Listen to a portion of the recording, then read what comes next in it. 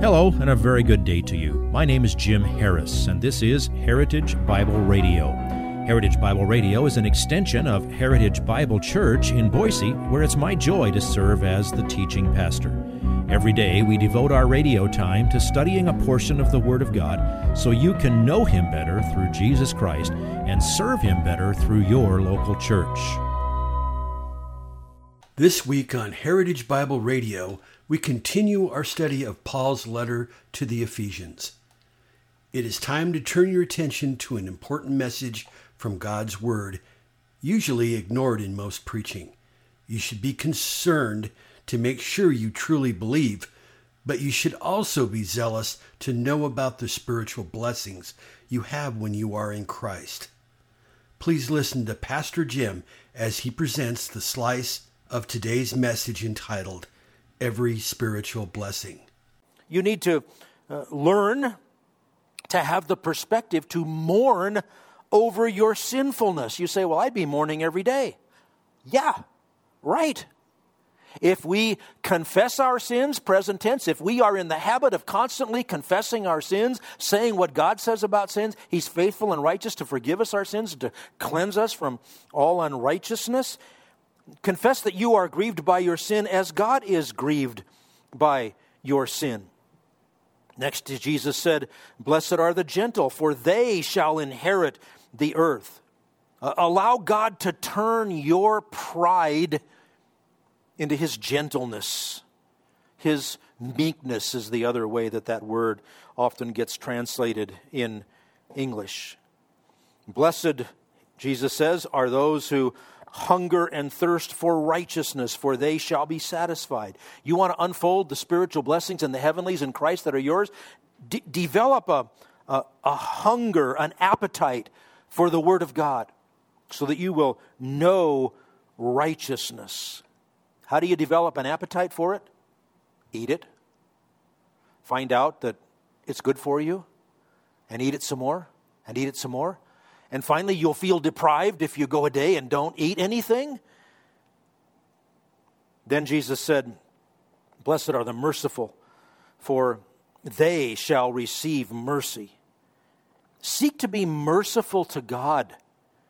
You can't do that on your own because your flesh will scream, "I want vengeance." But God wants to grant mercy. As you've received mercy, He wants to grant forgiveness as you've been forgiven. So agree to be His conduit by His grace. And then He says, "Blessed are the pure in heart, for they shall see God." Keep your heart open to God. Learn to desire what He desires for you. You know there's rottenness in your heart.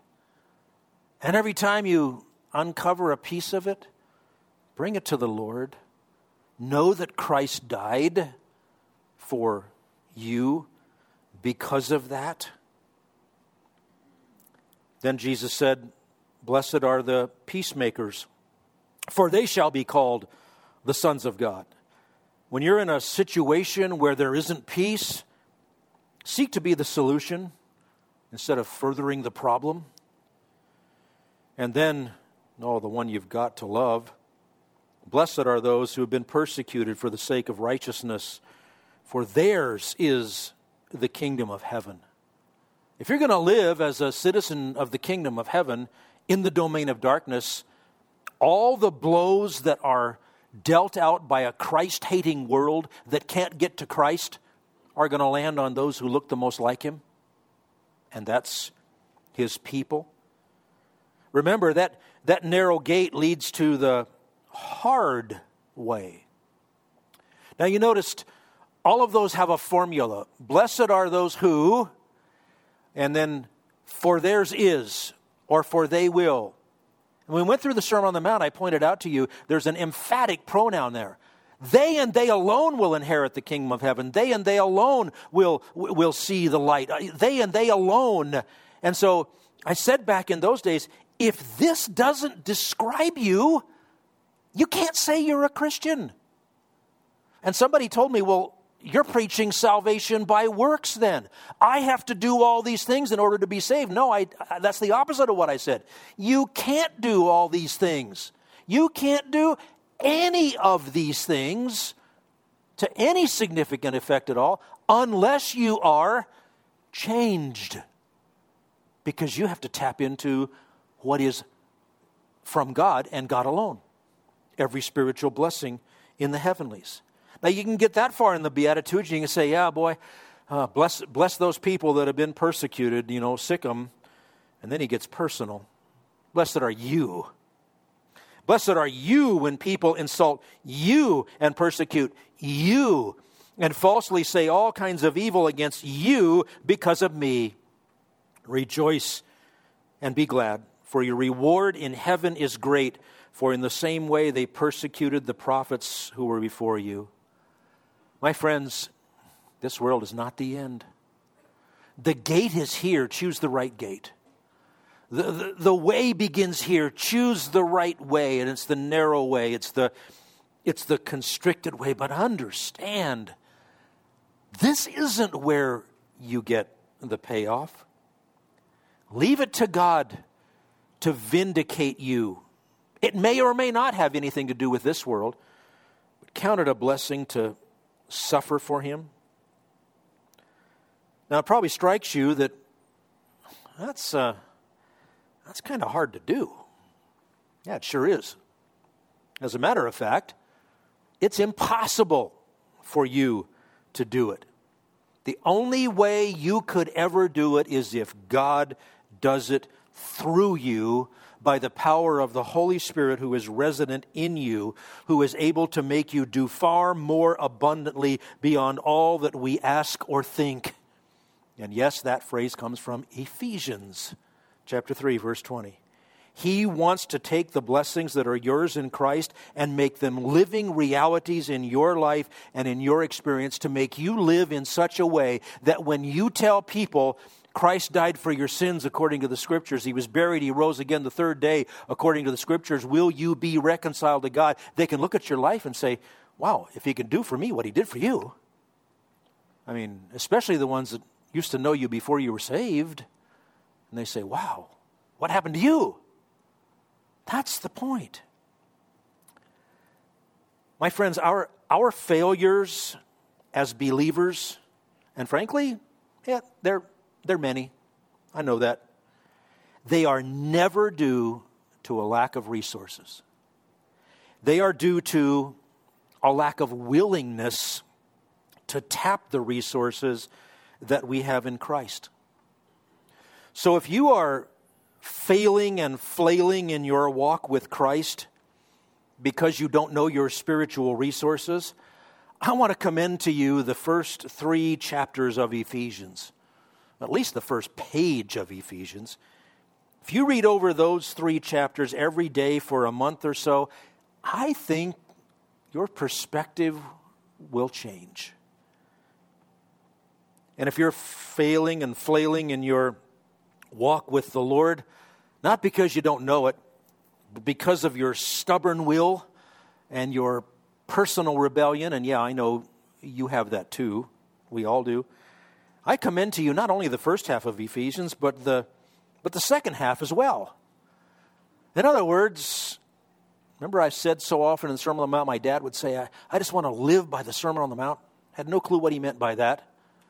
But if you want to live by the way that Jesus wants you to live, why not saturate your brain and your heart in this great book?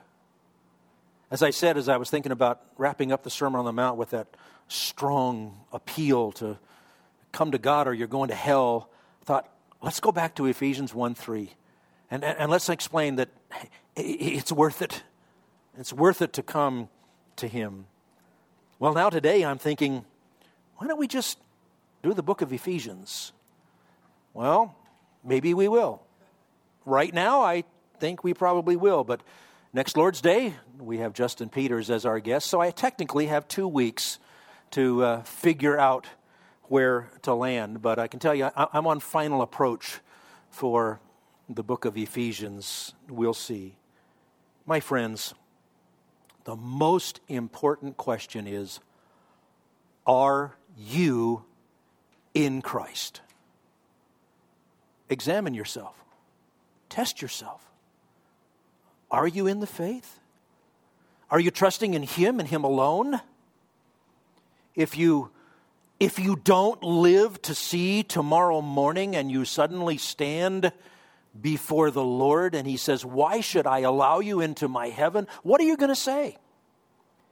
If it starts anything with, well, I did, you're wrong. Well, I'm a fairly good person.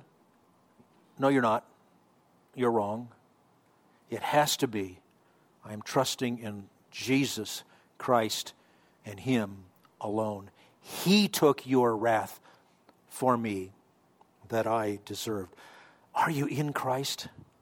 Oh, if you are, you have every spiritual blessing in the heavenlies right now.